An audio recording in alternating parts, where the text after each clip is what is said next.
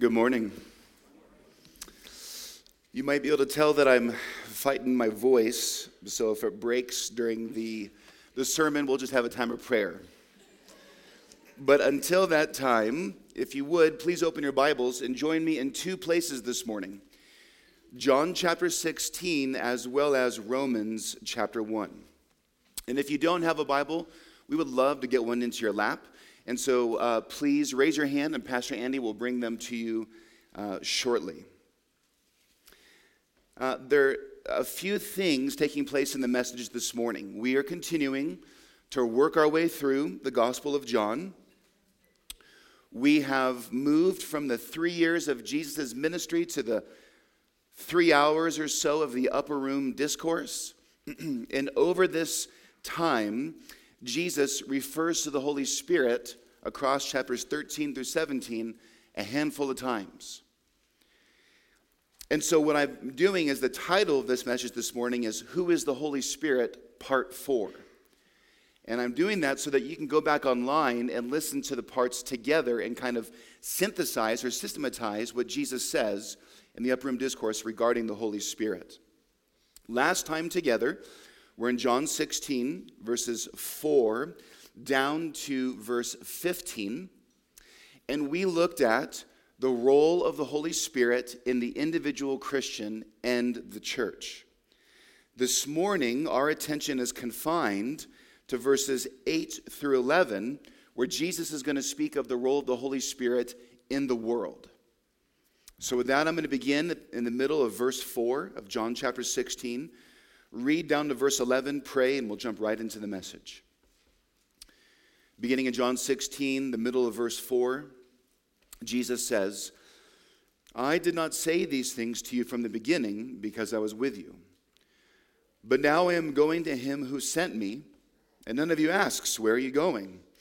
But because I have said these things to you, sorrow has filled your heart. Nevertheless, I tell you the truth. It is to your advantage that I go away. For if I do not go away, the Helper will not come to you. But if I go, I will send him to you. And when he comes, he will convict the world concerning sin and righteousness and judgment. Concerning sin, because they do not believe in me. Concerning righteousness, because I go to the Father, and you will see me no longer. Concerning judgment, because the ruler of this world is judged. Well, this is God's word. Let's look to him in prayer. Father, this morning we pray that you would give us understanding according to your word, that we would rejoice at your word like one who finds great treasure, the great treasure of your gospel, that you sent your Son to live, die, and rise in our place for our sins, that by grace through faith we could be made children of God, restored to you, rescued from your wrath, and more. You have been clear, Lord, across this Gospel of John, that the darkness hates the light and does not come to the light, lest its deeds be exposed. And that was all of us, Lord, and it may be some of us still. And so we ask your Spirit to accomplish your saving and sanctifying purposes in this place this morning as your word is preached. Pray that you would help my voice, Lord, and you would help our hearts and our ears to receive and believe all that you would say. To that end, Lord, would you let the words of my mouth and the meditation of our hearts be acceptable in your sight, O Lord, our rock and our redeemer. And all of God's people said, Amen. How does the world know God?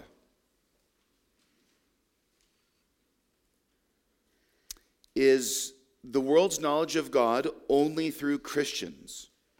In other words, are we, those who believe, his only witness in this world?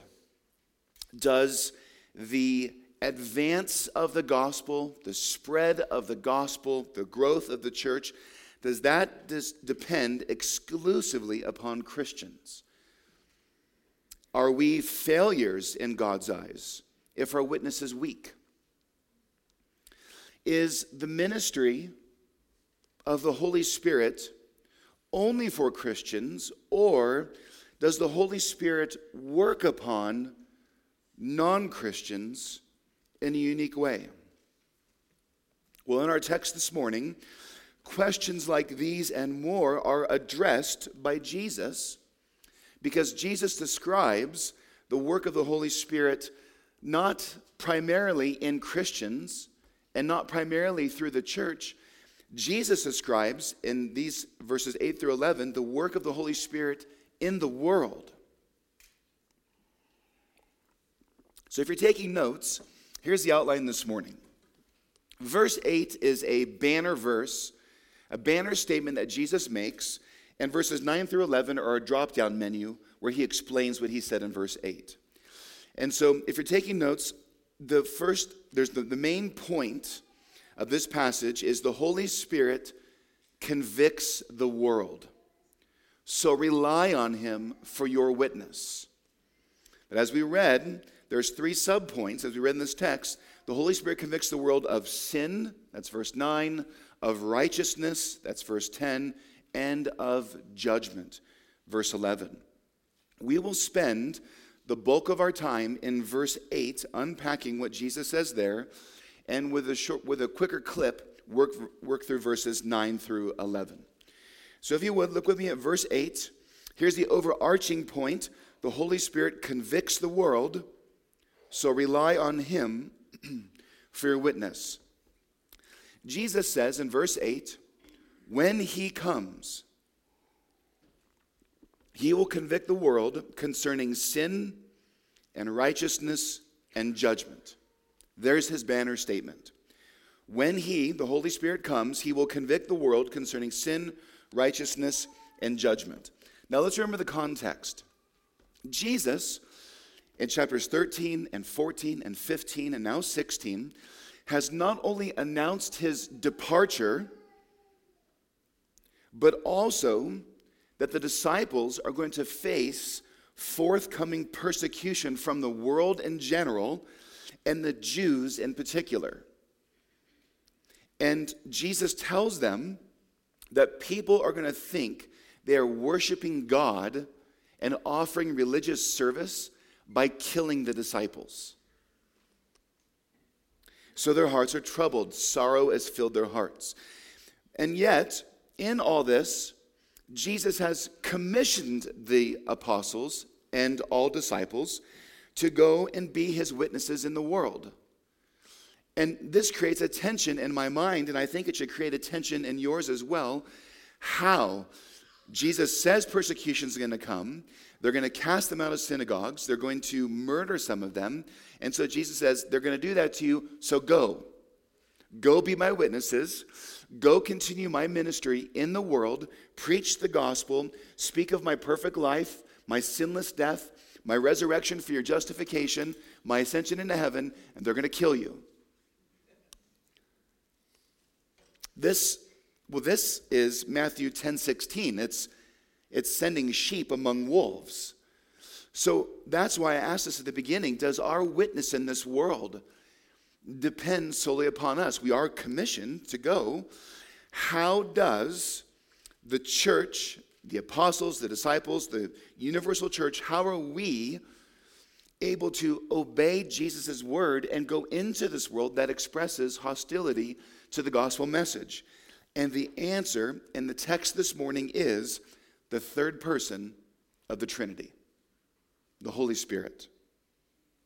What we saw last week is not only will the Holy Spirit empower us and preserve us, and the Holy Spirit will bear witness through us.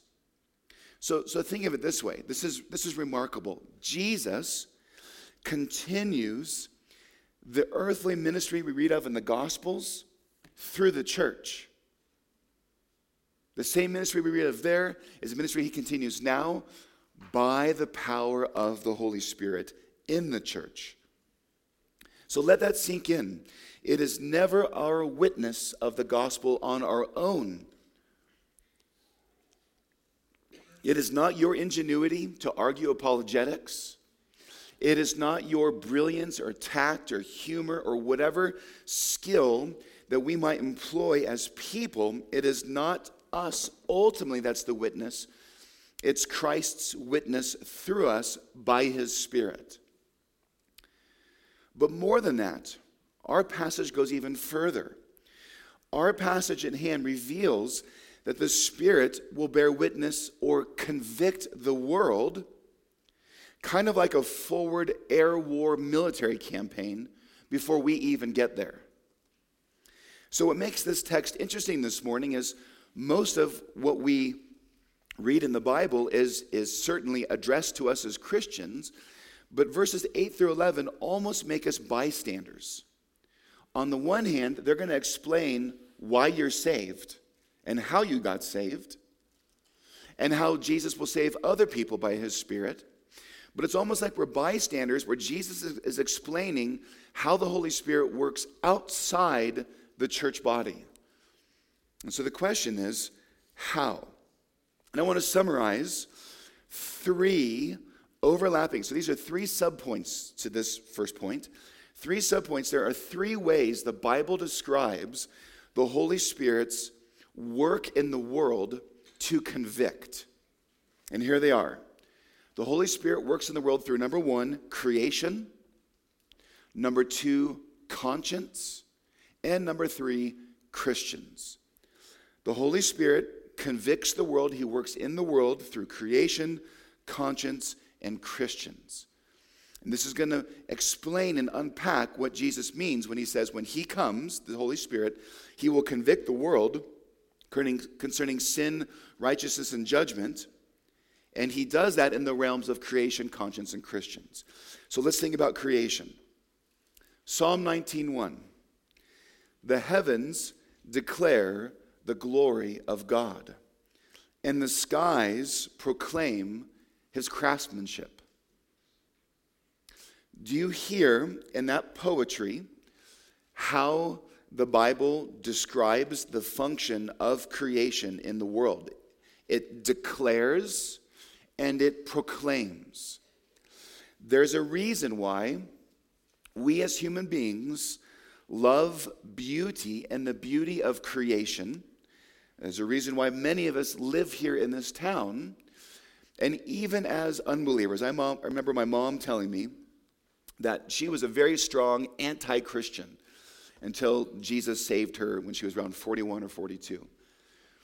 But she said that even when she was in high school, when she went through the Wawona Tunnel to get into Yosemite, and you break through and you see the panorama of all of Yosemite Valley, that she remembers telling herself that she didn't believe in God, but if there was a God, this view right here shows me that he exists.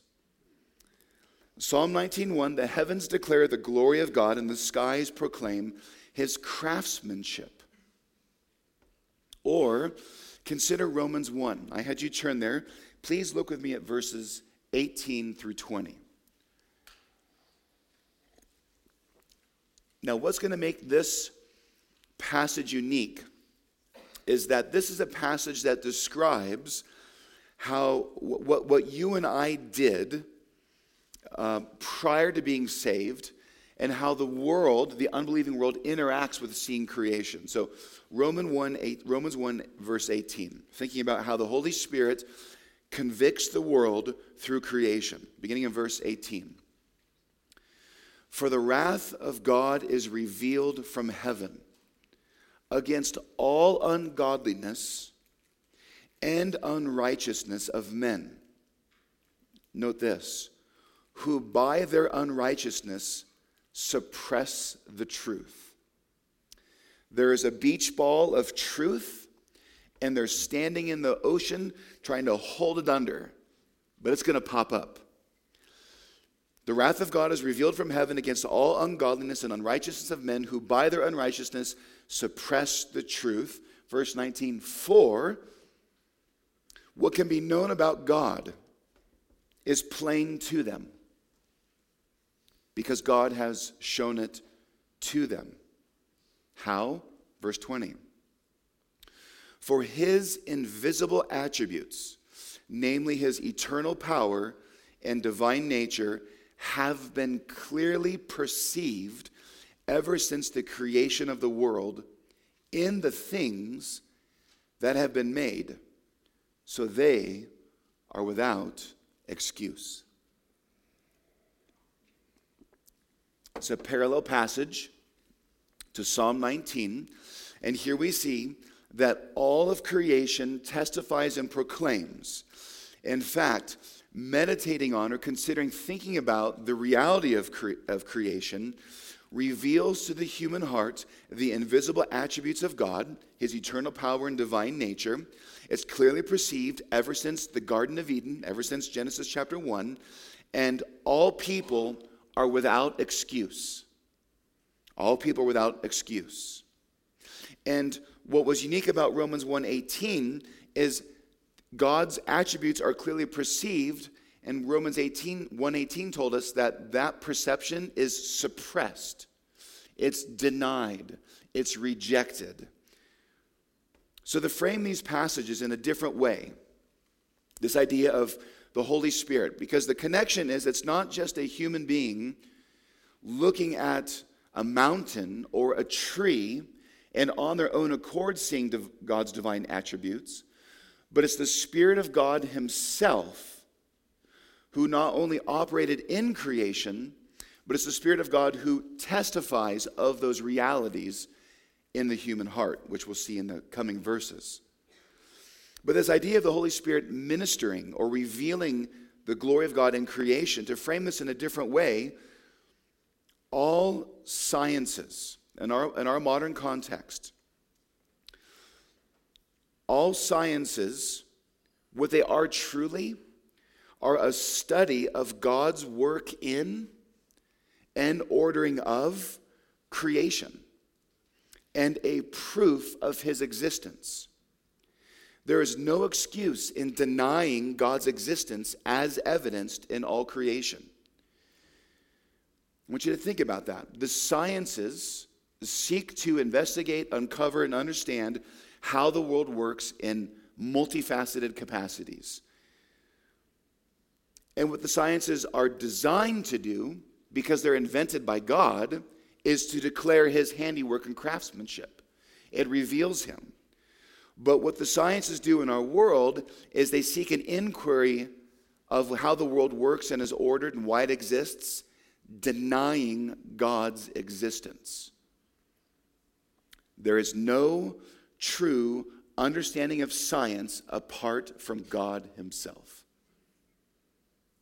Creation witnesses to all people that something greater than ourselves exists, gives us a sense of God's eternal power and divine nature. Second, the conscience. What is the conscience?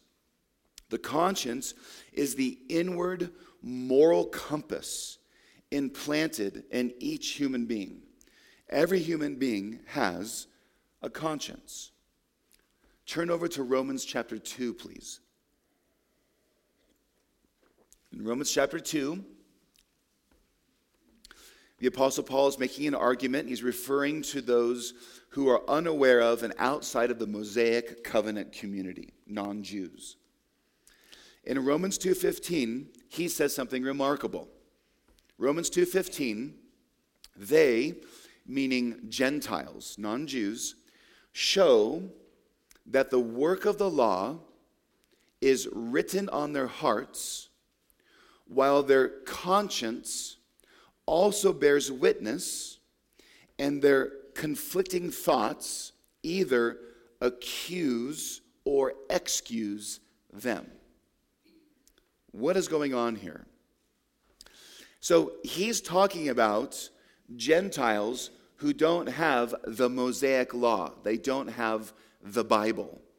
And yet Paul says in Romans 2:15 they have the work of the law written on their hearts. And God's law, whatever that means, we'll explain that, is on their heart and their inner lawyer, their conscience.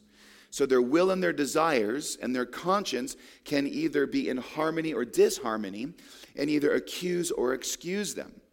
In other words, the law written on the hearts is the basic moral reality of who God is, that he gave to Adam and Eve in the garden when he made them as his image bearers, and has been in the heart of every human ever since.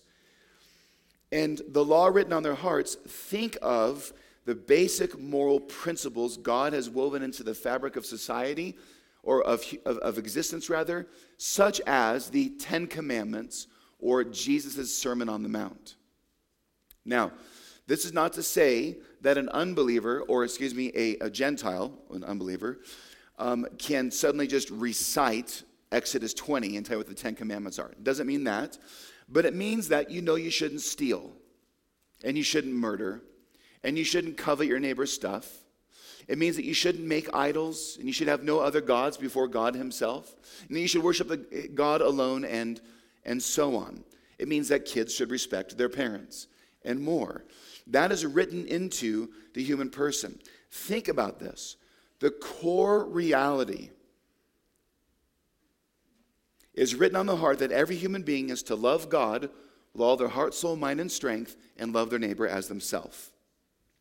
And this is the basic reality that every human across all times, peoples, and places, every human being has a shared sense of right and wrong. We are moral creatures. There is nothing that is not moral in human existence, because you can ask the question, why? And why seeks an explanation or a justification for something. Why is the speed limit 55? There is a moral reasoning attached to that. And so all human beings are moral in nature. But sin twists and perverts, leading to a seared conscience. And so what we see then is the Holy Spirit works in the moral nature of the human conscience. And that's an inner lawyer that the Holy Spirit can use to shine the light of God's word on, as we'll see in what it means for the Holy Spirit to convict the world of sin, righteousness, and judgment. The Holy Spirit uses conviction in creation and conscience to convict of sin, righteousness, and judgment. We want you to know the Holy Spirit uses conscience. So when you go to share the gospel with somebody, you can trust that the Holy Spirit has already been working on their conscience. They know right and wrong. And what that means then is when we are wrong and we recognize it by God's grace, guilt and shame are gifts. Guilt and shame are a gift because only Jesus can remove the guilt and shame that we try to suppress in our hearts because of seared consciences, because we have defied God. We know the right thing to do, but don't do it. Or if we know the right thing to do and do it, we do it for the wrong reasons. So the Holy Spirit is like a prosecuting attorney using the conscience to bring guilt and shame, to drive us to the cross of Christ so that we might be saved. But here's something important to recognize. Creation, rocks and rainbows, and the conscience only reveal that there is a God and that this is a moral world of right and wrong, guilt and shame. That God is good and powerful. We fall short of his glory. We need salvation. But creation and conscience do not tell us exactly who God is. You cannot look at a rock and say, I think God's name is Jesus and he died on the cross for my sins. And the same thing with the conscience. You can know that there's right and wrong, but a human being is unable to assuage, to remove guilt and shame until they come to Christ. So that's why we can say that the witness of the Spirit in creation and the witness of the Spirit in conscience is sufficient to condemn, but insufficient to save. That is extremely important for you to understand. They are sufficient to condemn. We saw that in Romans 1. Suppress the truth with unrighteousness. They know God's eternal power. No thanks. Condemned. Conscience. I know right and wrong, but I don't want to know God's right and wrong, condemned. And that's where the third witness comes in. Creation, conscience, and the third witness of the Spirit working, and I'll touch on this briefly, is simply through Christians. So creation is a general revelation, but you need special revelation. You need someone to open the truth of the Bible and speak the truth of the Bible. And so the Holy Spirit works through Christians who proclaim the sinless life of Jesus, his sin-atoning death, his justification, gifting, resurrection, all by grace through faith. The witness of creation and the witness of conscience can only be calibrated by Christians. Meaning we need the Bible to make us understand, oh, that's what creation is bearing witness of. Oh, that's what my conscience was bearing witness of. So that means that we as Christians, the third way the Spirit operates is through the church. So now back to our text. Back to verse 8. The Spirit operates in those three overlapping areas, creation, conscience, and your Christian witness, to convict the world. That's what Jesus says here in our text. He says, when he comes, he will convict the world concerning sin, righteousness, and judgment. And the Spirit uses creation, conscience, and Christians to bring that conviction. But what does conviction mean?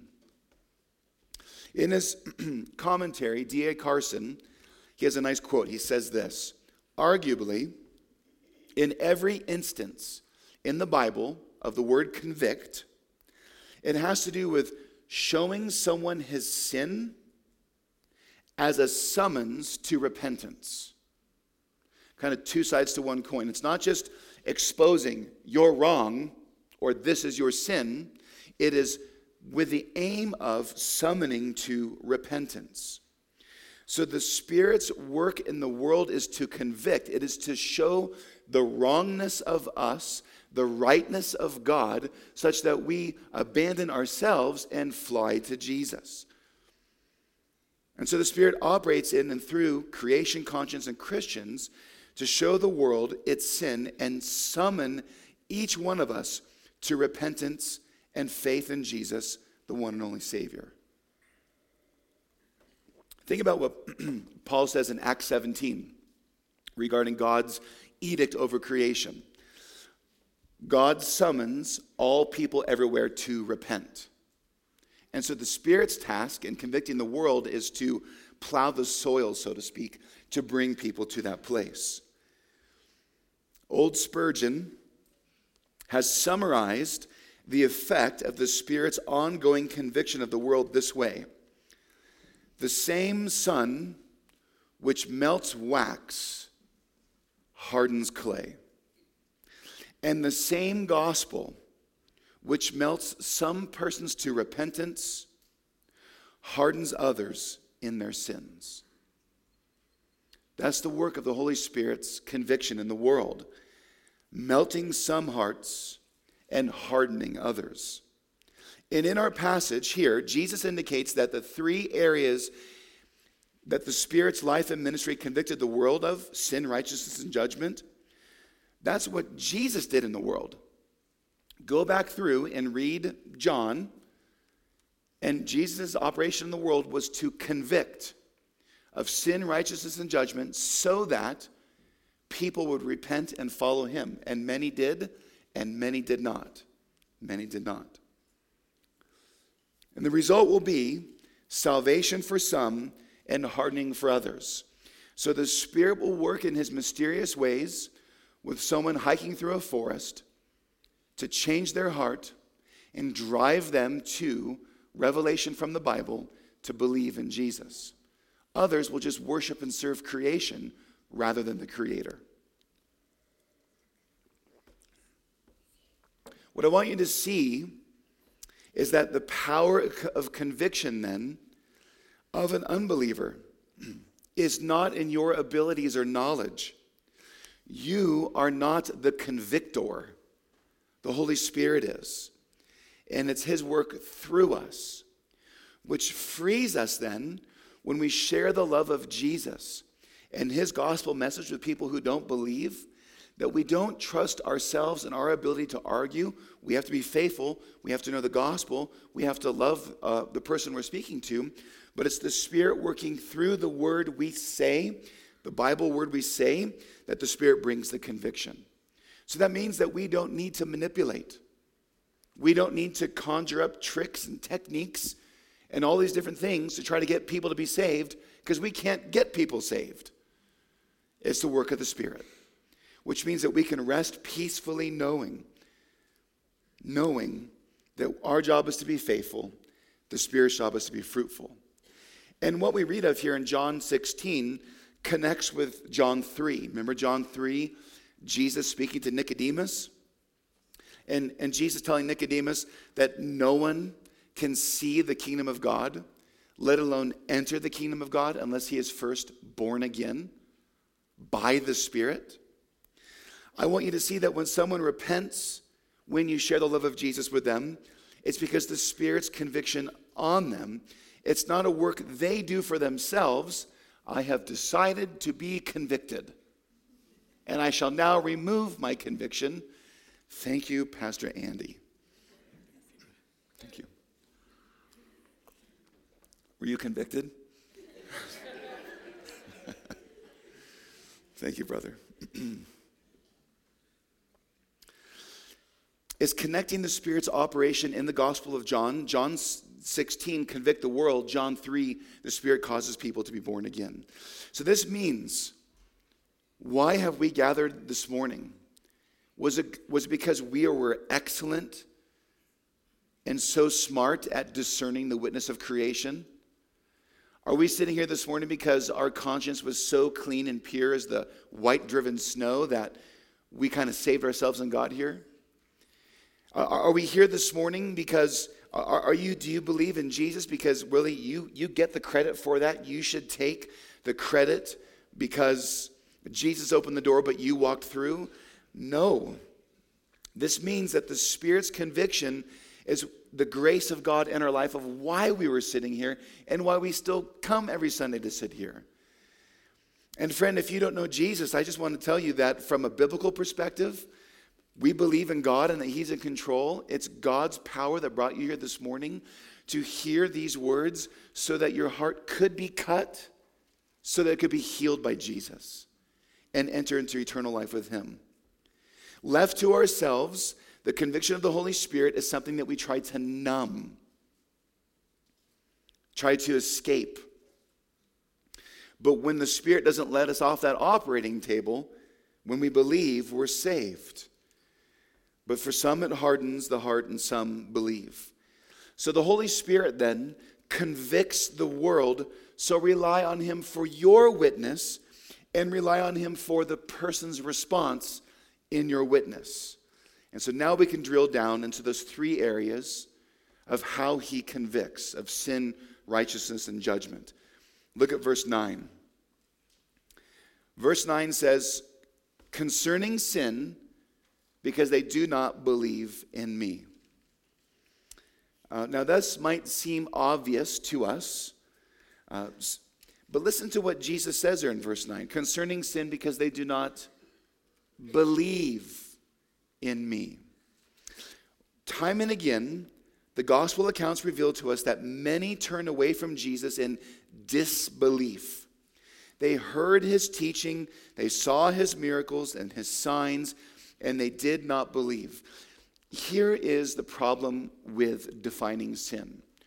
We want to define sin, or we have a tendency just to drift into the big neon signs, horrible sins, the murder, the theft, whatever we look at these big flashy things, but look at how Jesus defines the core sin outside of Christ. Do you see what it is?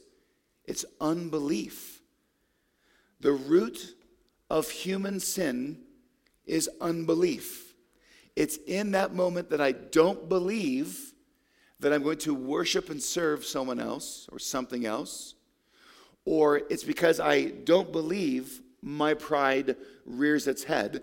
Sin, or rather unbelief, is the root human sin from which all else flows. So a rejection of God's word and a replacement with man's word, and the Holy Spirit's job is to convict the world of their unbelief. Meaning, we should believe and trust ourselves to Jesus. Think back to Romans 1 a few moments ago. What do people do in response to God's revelation? So go back to Romans 1, and I'm going to finish reading 21 through 31. We began at verse 18, but let's look at 21 through 31, looking at how the Holy Spirit convicts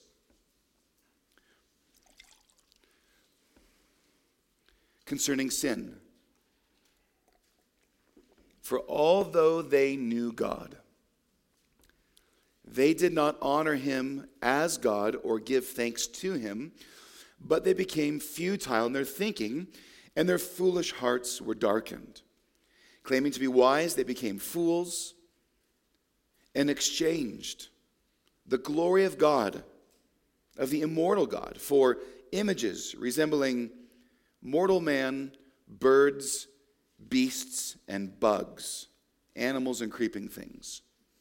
Therefore God gave them up in the lusts of their hearts to impurity, to the dishonoring of their bodies among themselves, because they exchanged the truth about God for a lie, and worshiped and served the creature rather than the Creator, who is blessed forever. Amen. For this reason, God gave them up to dishonorable passions. For their women exchanged natural relations for those that are contrary to nature.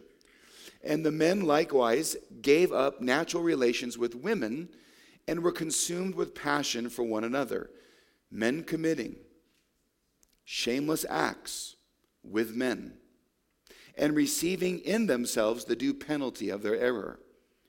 And since they did not see fit to acknowledge God, God gave them up to a debased mind to do what ought not to be done.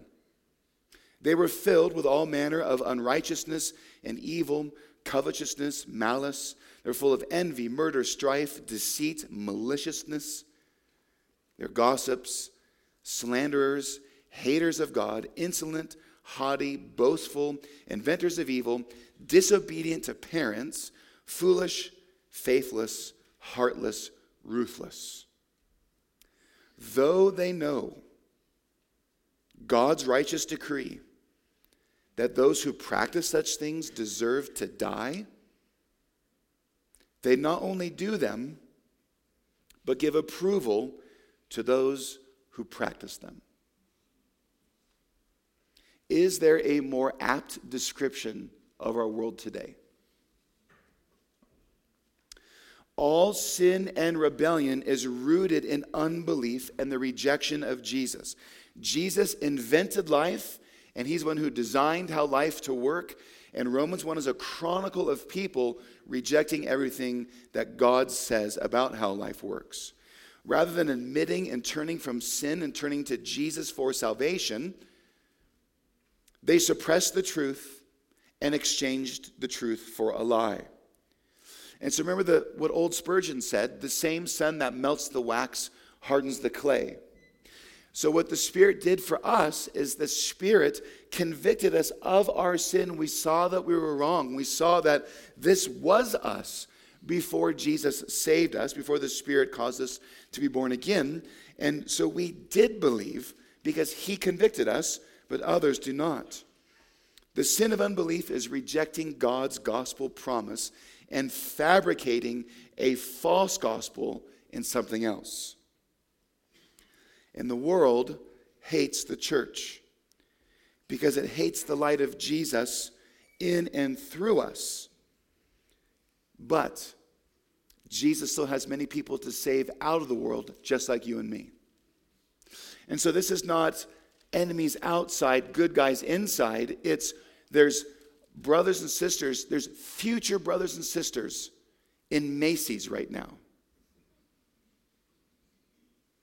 And on campus.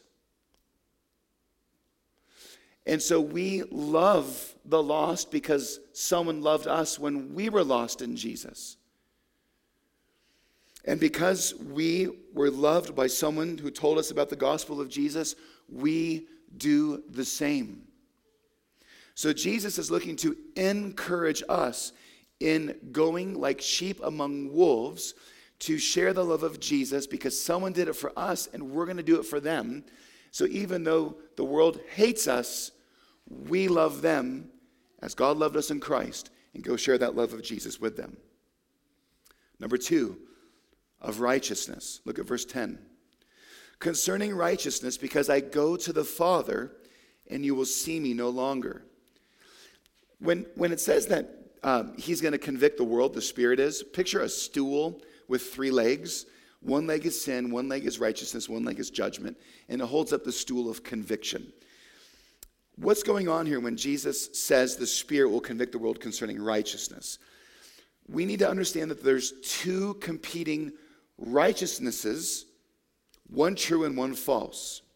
The true righteousness of Jesus, vindicated because he rose from the dead and ascended to the Father, and there's the false self-righteousness of the world.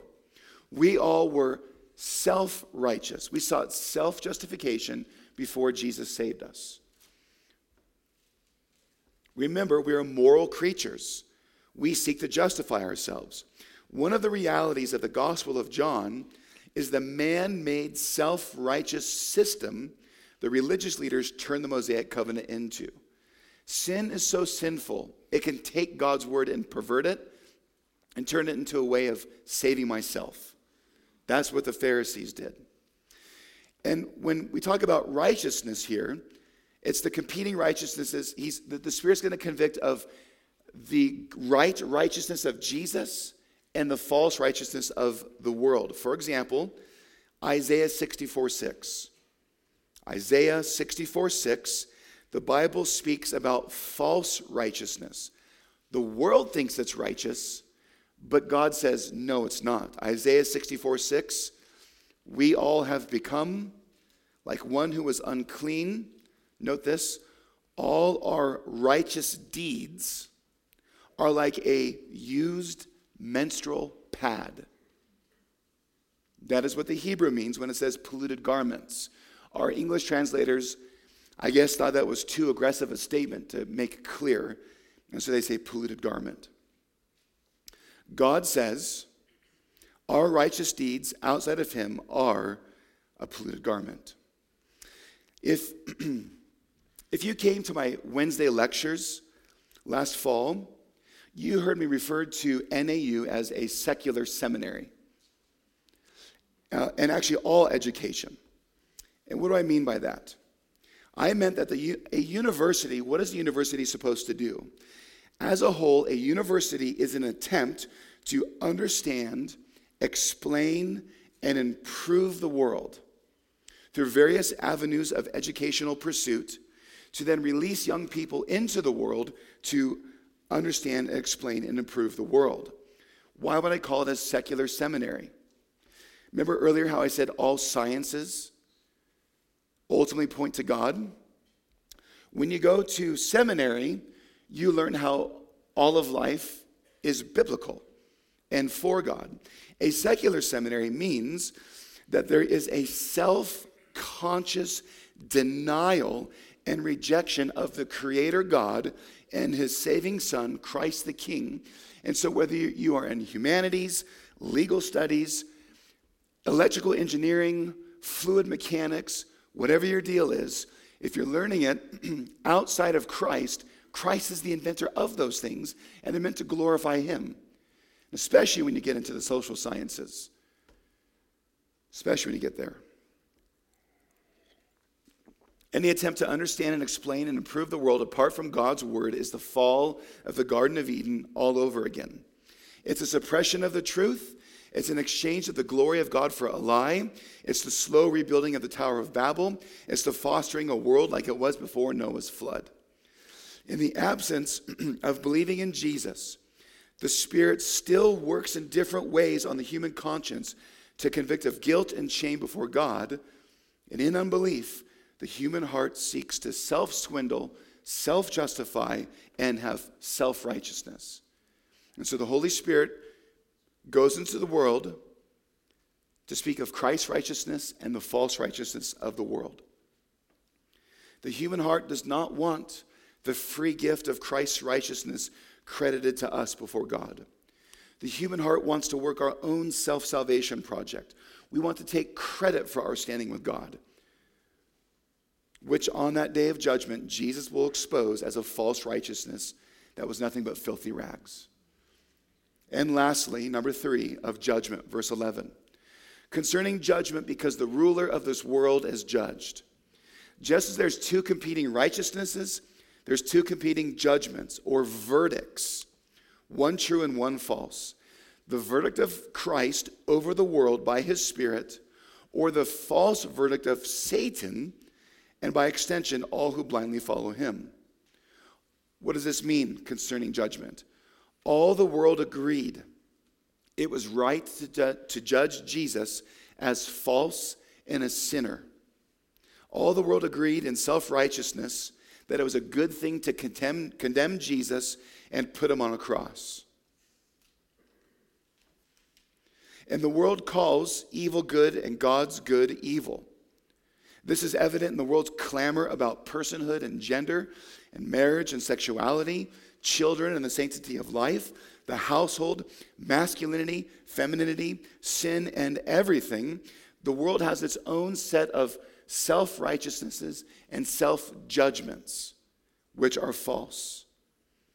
When Satan is referred to in verse 11 as the ruler of this world, please don't misunderstand that he's a king and all creation stopped being God's kingdom. Instead, Satan's rule is like the Capitol Hill Autonomous Zone set up in Seattle during the riots. It's an insurrection. It's false. It's not real. So when he says concerning judgment, because the ruler of this world is judged, when Jesus died on the cross, that was the decisive military victory that defeated Satan and all his ideologies and exalted Christ. The cross of Christ was the supreme judgment of the world under Satan, not just rejecting God's Son, but killing Jesus, because he's the light and the darkness hates the light. In all this, the Spirit is always witnessing, always convicting the world of sin, righteousness, and judgment through creation, conscience, and Christians. Perhaps today, you've lost heart in your evangelism. You've prayed and prayed, unanswered prayers, friends and family still not walking with the Lord. You've shared the gospel and people have rejected you, spit in your face, turned their back on you. What we take from the passage this morning is that you should take heart, that the Spirit is ever working in so many ways that you can't even see. And salvation ultimately depends upon the Spirit and not you. So take heart, keep praying, keep loving, keep sharing the gospel, stay faithful, keep trusting Christ and his Spirit to work his purposes and his timetable. You stay faithful. Perhaps you're fearful and you're afraid this morning of the overwhelming onslaught of a world against Christ and therefore against you. Take heart. Jesus has overcome the world. Satan is defeated. His Spirit is in complete control of the chaos. The end is certain. So is our salvation. The gospel prevails. Jesus wins. And finally, perhaps this morning you're cut to the heart as you see yourself reflected in the mirror of Scripture. You hear it said, you look into the book, and what's happened is you recognize that you have rejected Christ. You don't believe. You trust yourself.